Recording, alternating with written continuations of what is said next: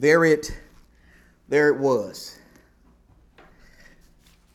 There it was. There it was right there in his backyard. Back in May of 2018, Matthew Emmanuel, who lives on Staten Island in New York City, saw a silver box in his backyard covered by a bunch of trees that for 4 years he believed was nothing more than an electrical box, but it turned out to be a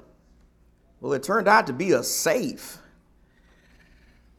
It turned out to be a treasure. It actually was a treasure box. Matthew says he realized this after some deer began eating the foliage around the box, and he hired some guys to come in and replace the trees and remove the box. You see, inside this box or this safe were thousands and thousands of dollars, including several wads of $100 bills.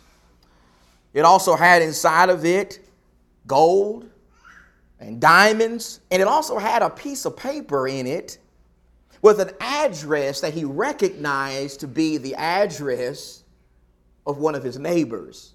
And so Matthew went to the home of his neighbors, and he asked them if they had been robbed possibly in the last few years, and they told him yes.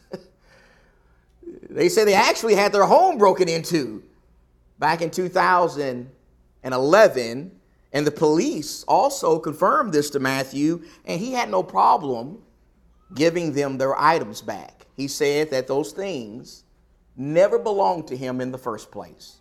He had a treasure.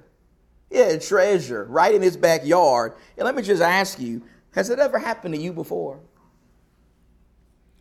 Has it ever happened to you before in your life? Have you ever discovered in your own life that you had in your possession a treasure or something very valuable? It could have been something that you initially purchased for very cheap at a garage sale or at a yard sale. It could have been discovering the value of a painting or a gun that someone left you once they died. It could have been an old baseball card or an old basketball card, or maybe you discovered that you had an old rookie Tom Brady football card. It could have been even a person. Could have been a person. Could have been a very special person that you were blessed to meet and know and build a relationship with in your life. As you think about that this morning, I want to ask you to do something for me. I want to ask you to go in your Bible to 1 Samuel chapter 25. Please go in your Bible to 1 Samuel chapter 25. I want you to turn there in your Bible because what I have just described for you is exactly what happens to David in this chapter. For those of you who are members of this congregation, the Monte Vista Church, remember for the last several months, at least once a month, we've been considering a sermon from the life of David. We've been considering sermons about his life and his character and why the Bible describes him as a man after God's own heart. Over the last few months, we have seen David experience great high moments in his life and also great low moments in his life. We've seen him be anointed by the prophet Samuel and handpicked by God to be the next king of Israel. We've also seen him be blessed by God to defeat the Philistine giant Goliath on the battlefield and to achieve great success as a military leader in Saul's army. We've also seen, unfortunately, him become a target of King Saul. We've also seen King Saul transform from being a friend and an advocate of David to being consumed with jealousy and resentment and bitterness and constantly chase David from place to place throughout Israel because he wants to kill David. In fact, if you remember in our sermon last month from the life of David, we studied in 1 Samuel, chapter 24. Remember in 1 Samuel 24, we studied about the time when Saul began pursuing David in En-Gedi. Remember that? Remember in the wilderness of En-Gedi, a wilderness full of caves that was not far from the Dead Sea, Saul pursued David with his army, and he was almost killed by David. David had a great opportunity to kill him. He had a great opportunity to kill Saul as he covered his feet in the cave, in the very cave where David was hiding with his men. In that moment, David could have got some vengeance. He could have got some vengeance against this man who had done him wrong, who was full of jealousy and bitterness and resentment, and who had made his life a mess. David could have killed Saul right there in that cave, but instead he chooses not to do that. He chooses not to kill Saul, but instead he displays integrity. He displays kindness and grace, and he chooses to spare the life of God's anointed. This will actually not be the last time that David chooses to spare Saul's life. He actually is going to choose to spare Saul's life again in 1 Samuel 26. But before you get to that chapter, there's something very interesting and important that happens to David in this chapter, in 1 Samuel chapter 25. You see, here in 1 Samuel 25, the chapter begins by telling us that Samuel has died. Samuel has died. The man who wore so many different hats in the service of God. Remember, he was a prophet and a priest and a judge. This man has passed away, and all of Israel is mourning him. All of Israel is grieving the death of Samuel, and David's still running around all over the place. He's still running around from Saul. He's hiding from Saul, and him and his men have to, they got to scratch out a living. They got to find a way to make some money. They got to find some employment. In fact, they actually find some employment as kind of security guards for ranchers and shepherds. You see, as ranchers and shepherds tended to their flocks, David and his men would give them protection. They would protect these men from the dangers of the wilderness, dangers against things like wild animals and thieves. In fact, one such man that they would render this service to was a man named Nabal. Nabal. In verse number 2, Nabal is described for us. Nabal is described as a man who lived in Carmel, and he was very wealthy. He is a very rich man. He has a lot of flocks. He has a lot of herds, but he's also very evil.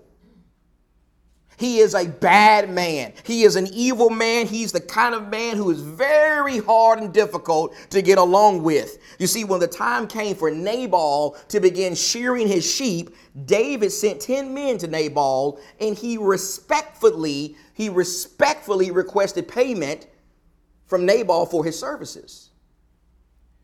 He respectfully asked Nabal to pay him for protecting his investments, to pay him for protecting his shepherds and his flocks and his herds. And Nabal responded to that by saying, no. He said, no, I'm not paying you anything.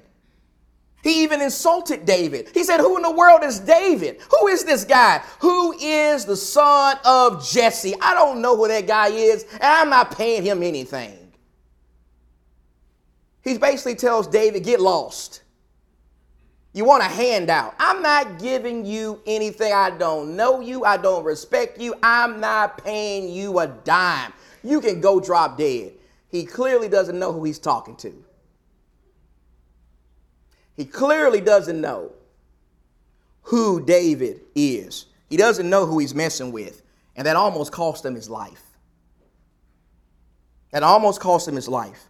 You see, after David gets word that Nabal's not going to pay him, well, he explodes. He is furious. He loses self-control. He turns into a totally different David than what you find in the previous chapter. He is not that guy anymore. He is not the kind, merciful, gracious, compassionate David who's going to let God avenge his enemies. No, that guy's gone right now. David tells his 400 guys, saddle up, get your weapons. We're going out there, and I'm going to kill this man. You ever been so mad before you wanted to kill somebody? That's how David is right now. He wants to kill this man. He said, I've reached my limit. I can't take it anymore. I'm tired of people doing me in. I'm tired of people mistreating me. I'm tired of people taking advantage of me. I'm tired of people treating me poorly. We are going to go over there and we are going to kill this man. David is determined to kill Nabal. He is not the same guy that says, well, I'll let God take care of it. No, this is a different David right here. And so let's pick up with the story. Look at verse 14. Will you read with me this morning? It's going to be a lengthy section here, but please pay attention to what the Holy Spirit has to say. David is on his way to kill Nabal because Nabal won't pay him. And in verse 14 of 1 Samuel 25, it says, but one of the young men told Abigail. She told Abigail, Nabal's wife, saying, behold, David sent messengers from the wilderness to greet our master, and he scorned them. Yet the men were very good to us, and we were not insulted, nor did we miss anything as long as we went about with him while we were in the fields. In other words, David's men, they took care of us. They protected us while we were doing our work as shepherds. They were a wall to us both by night and by day, all the time we were with them tending the sheep. Now, therefore, know and consider what you should do. Notice how they go to Nabal's wife with this. For evil is plotted against our master and against all his household. And he's such a worthless man that nobody can speak to him. You ever met someone like that before? Can't talk to him. That's how they feel about their master. Can't talk to this man. Well, then Abigail, verse 18, hurried and took 200 loaves of bread and 2 jugs of wine and 5 sheep already prepared and 5 measures of roasted grain and 100 clusters of raisins and 200 cakes of figs and loaded them on donkeys. She said to her young men, go on before me. Behold, I'm coming after you. But she did not tell her husband Nabal. No point in telling him. It came about as she was riding on her donkey and coming down by the hidden part of the mountain that, behold, David and his men were coming down toward her. So she met them. Now David had said, surely in vain I have guarded all that this man has in the wilderness, so that nothing was missed of all that belonged to him, and he has returned me evil for good. May God do so to the enemies of David and more also, if by morning I leave as much as one male of any who belong to him. I'm about to go wipe this man out. I'm going to kill him, and I'm going to kill everybody that's in his house. I'm going to kill everybody, David says. Verse 23, when Abigail saw David, she hurried and dismounted from her donkey and fell on her face before David and bowed herself to the ground. She fell at his feet and said, on me alone, my Lord, be the blame. I'll take the blame for this. And please let your maidservant speak to you. And listen to the words of your maidservant. Please do not let my Lord pay attention to this worthless man, Nabal. For as his name is, so is he. Nabal is his name, and folly is with him. But I, your maidservant, did not see the young men of my Lord whom you sent. Now therefore, my Lord, as the Lord lives and as your soul lives, since the Lord has restrained you from shedding blood and from avenging yourself by your own hand, now then let your enemies and those who speak against my Lord be as Nabal. Now let this gift which your maidservant has brought to my Lord be given to the young men who accompany my Lord. Please forgive the transgression of your maidservant. For the Lord will certainly make for my Lord an enduring house, because my Lord is fighting the battles of the Lord, and evil will not be found in you all your days. Shall anyone rise up to pursue you and to seek your life? Then the life of my Lord shall be bound in the bundle of the living with the Lord your God. But the lives of your enemies he will sling out as from the hollow of a sling.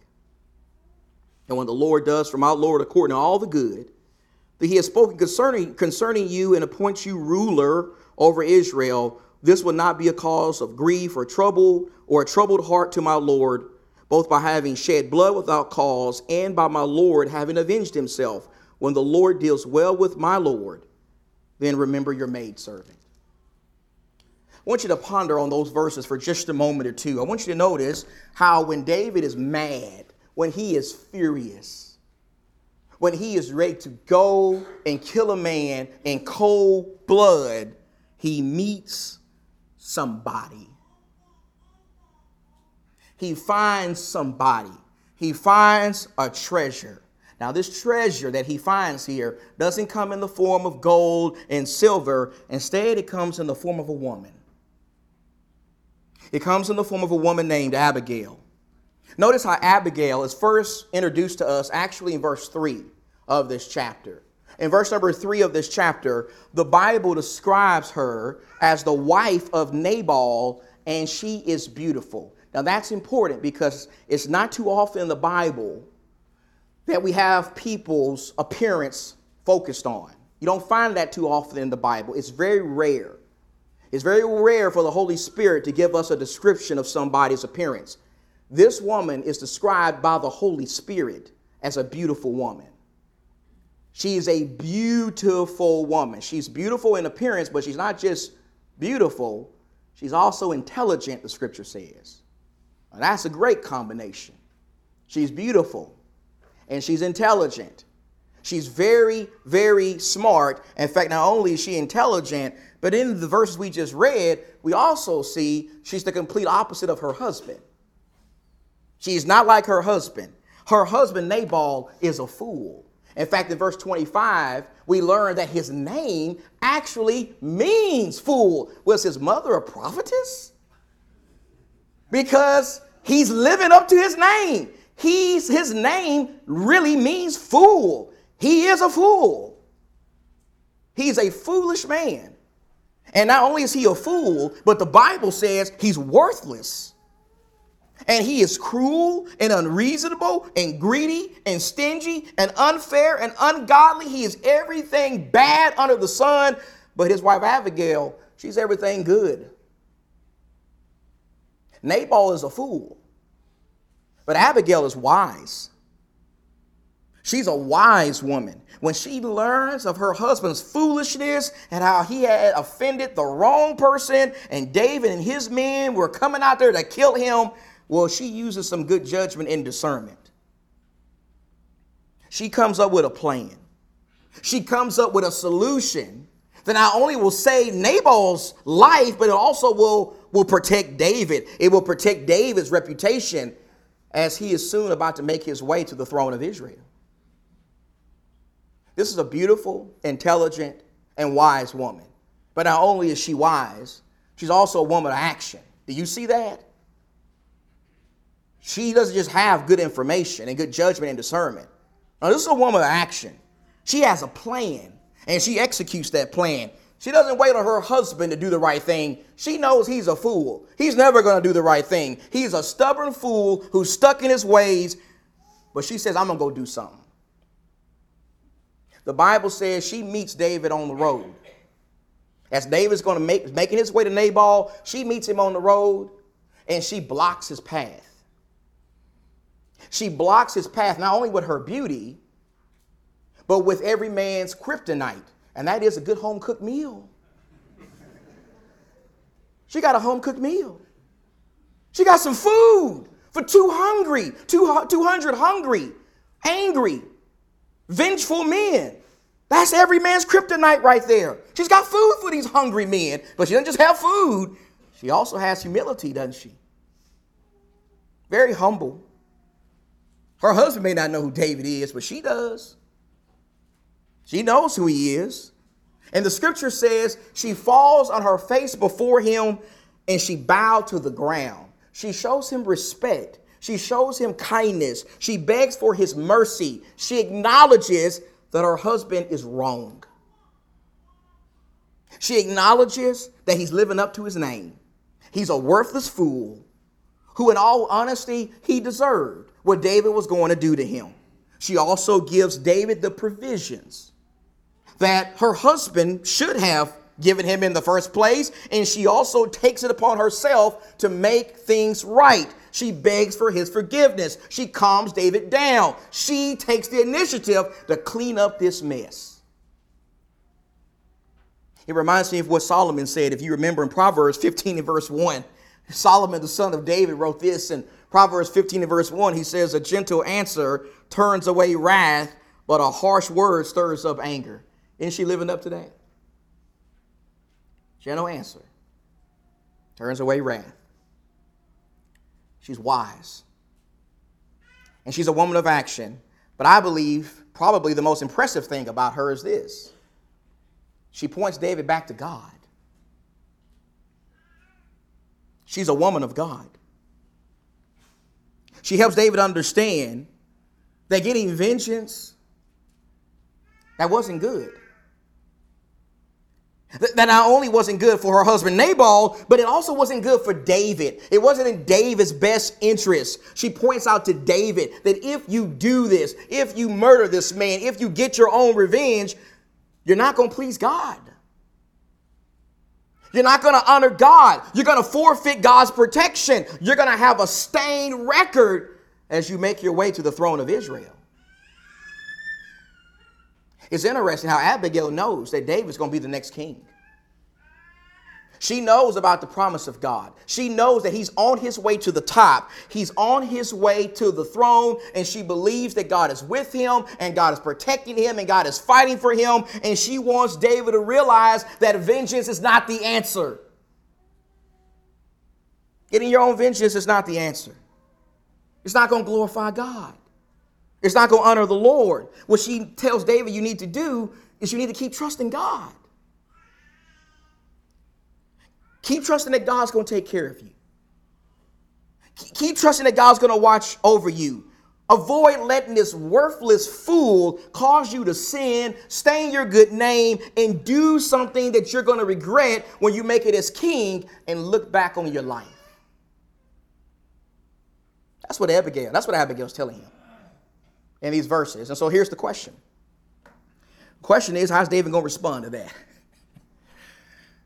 How's he going to respond to a beautiful woman with a good home-cooked meal and a lot of wisdom? Well, let's look at what the scripture says. We go back to verse 32. We go down to verse 38.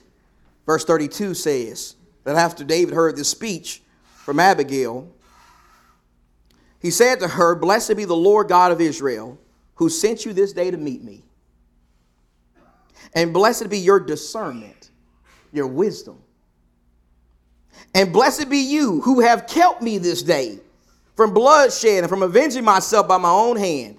Nevertheless, as the Lord God of Israel lives, who has restrained me from harming you unless you had come quickly to me, surely there would not have been left to Nabal until the morning light as much as one male." I would have wiped everybody out had you not came here. I would have killed them all. So David received from her hand what she brought him, and he said to her, "Go up to your house in peace. So I have listened to you and granted your request." Then Abigail came to Nabal, and behold, he was holding a feast in his house, like the feast of a king.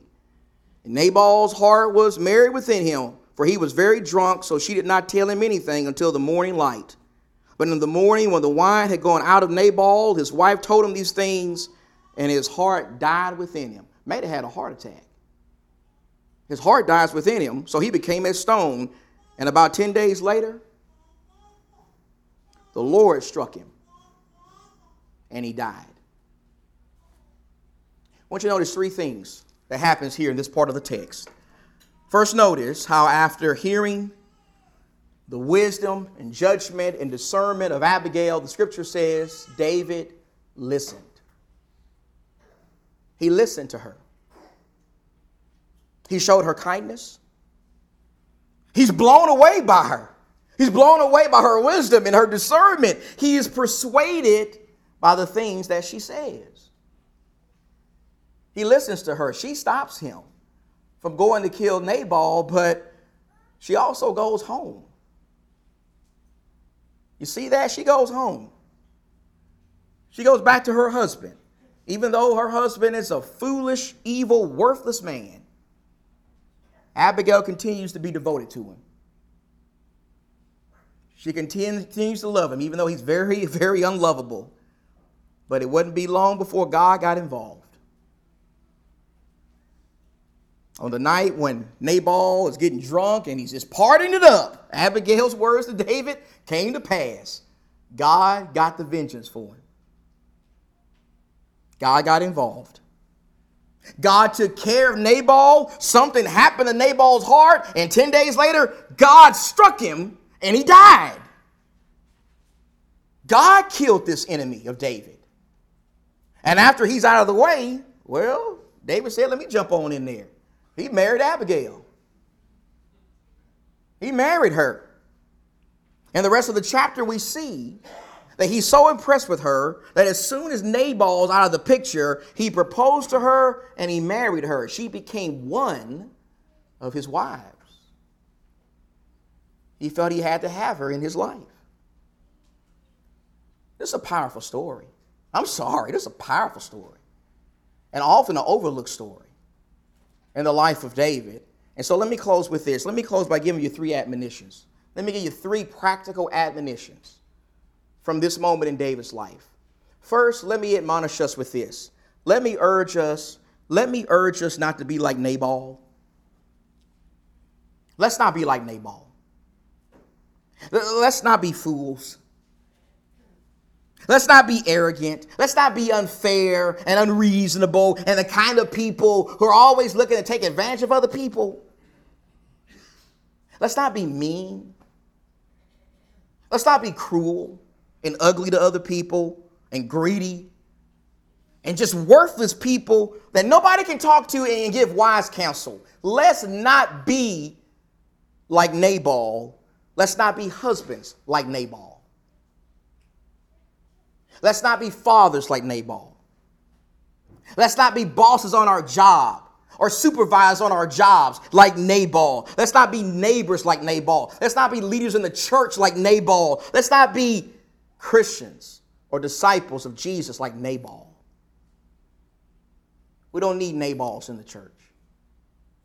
But unfortunately, there are a lot of Nabals in the church. I mean, if you know that. Let's not be like Nabal. And instead, let's be like David. Let's be the kind of people who are willing to listen to other people. We're humble. We can be reasoned with.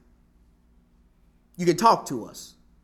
We'll listen to godly counsel from other people. We'll stop in our tracks when someone points out to us that we're about to do something wrong. We'll calm down.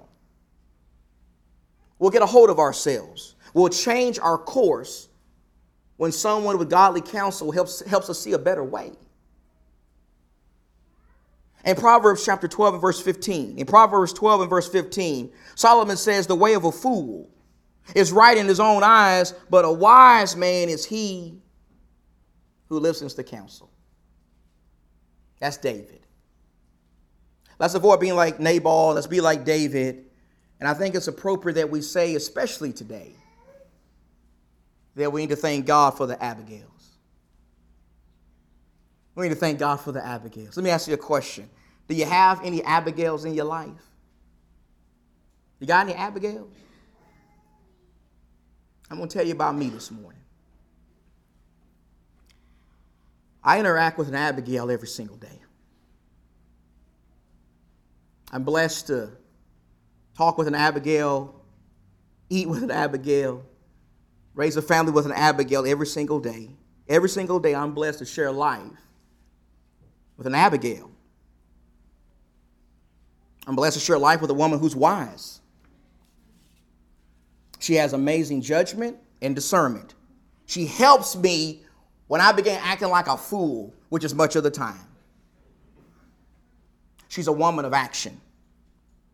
She's a woman of action in the service of God. She is a peacemaker when my temper starts getting the best of me and I want to go and be a peace breaker. When I get fired up, when I get amped up, when I got anger in me and rage because somebody or something has made me just mad, she doesn't add fuel to the fire. She doesn't put any more logs on that fire. Instead, she tries to put the fire out. She calms me down, helps me have foresight, understanding, helps me understand that conflict and vengeance is not going to make things better. Helps me see that I may do something I'm going to regret. She's amazing and reminded me of God. She's amazing and reminded me of how I react in situations will not only impact me, but it's going to impact God. It's going to impact my relationship with God. It's going to impact how God views me, how God sees me. It's going to maybe damage my influence. It may hinder my ability to be effective as I try to do God's work. I'm blessed to have Abigail in my life. And I hope you have an Abigail or Abigails in your life as well. I'm pretty sure you do. In fact, if you do, how about you do this today?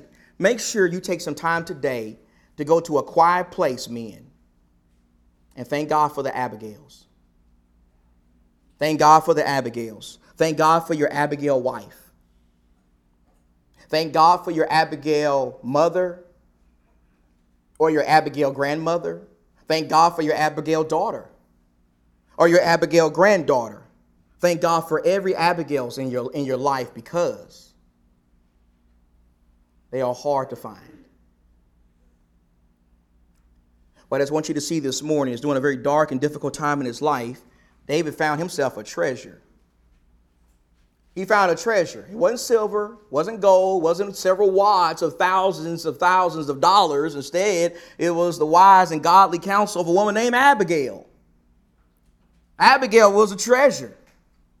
And if we have Abigails in our lives, guess what? We have a treasure.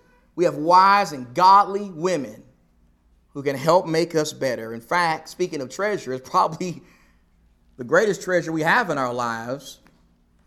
It's not Abigail's, but it's this right here. It's the Bible. Remember, Paul said in 2 Corinthians chapter 4 and verse 7 that we have this treasure in earthen vessels. The gospel is a treasure. It's the greatest treasure. And if you're here this morning and you need to respond to the gospel for the first time, you have an opportunity to do so. If you need to express faith in Christ and repent of your sins and be immersed in the waters of baptism, we will help you with that. Or if you're here this morning and you need to repent because you are a Christian who's been living a foolish life, a sinful life, we'll pray with you and pray for you this morning. Whatever spiritual needs you may have, come to the front right now. Let's stand, let's sing together.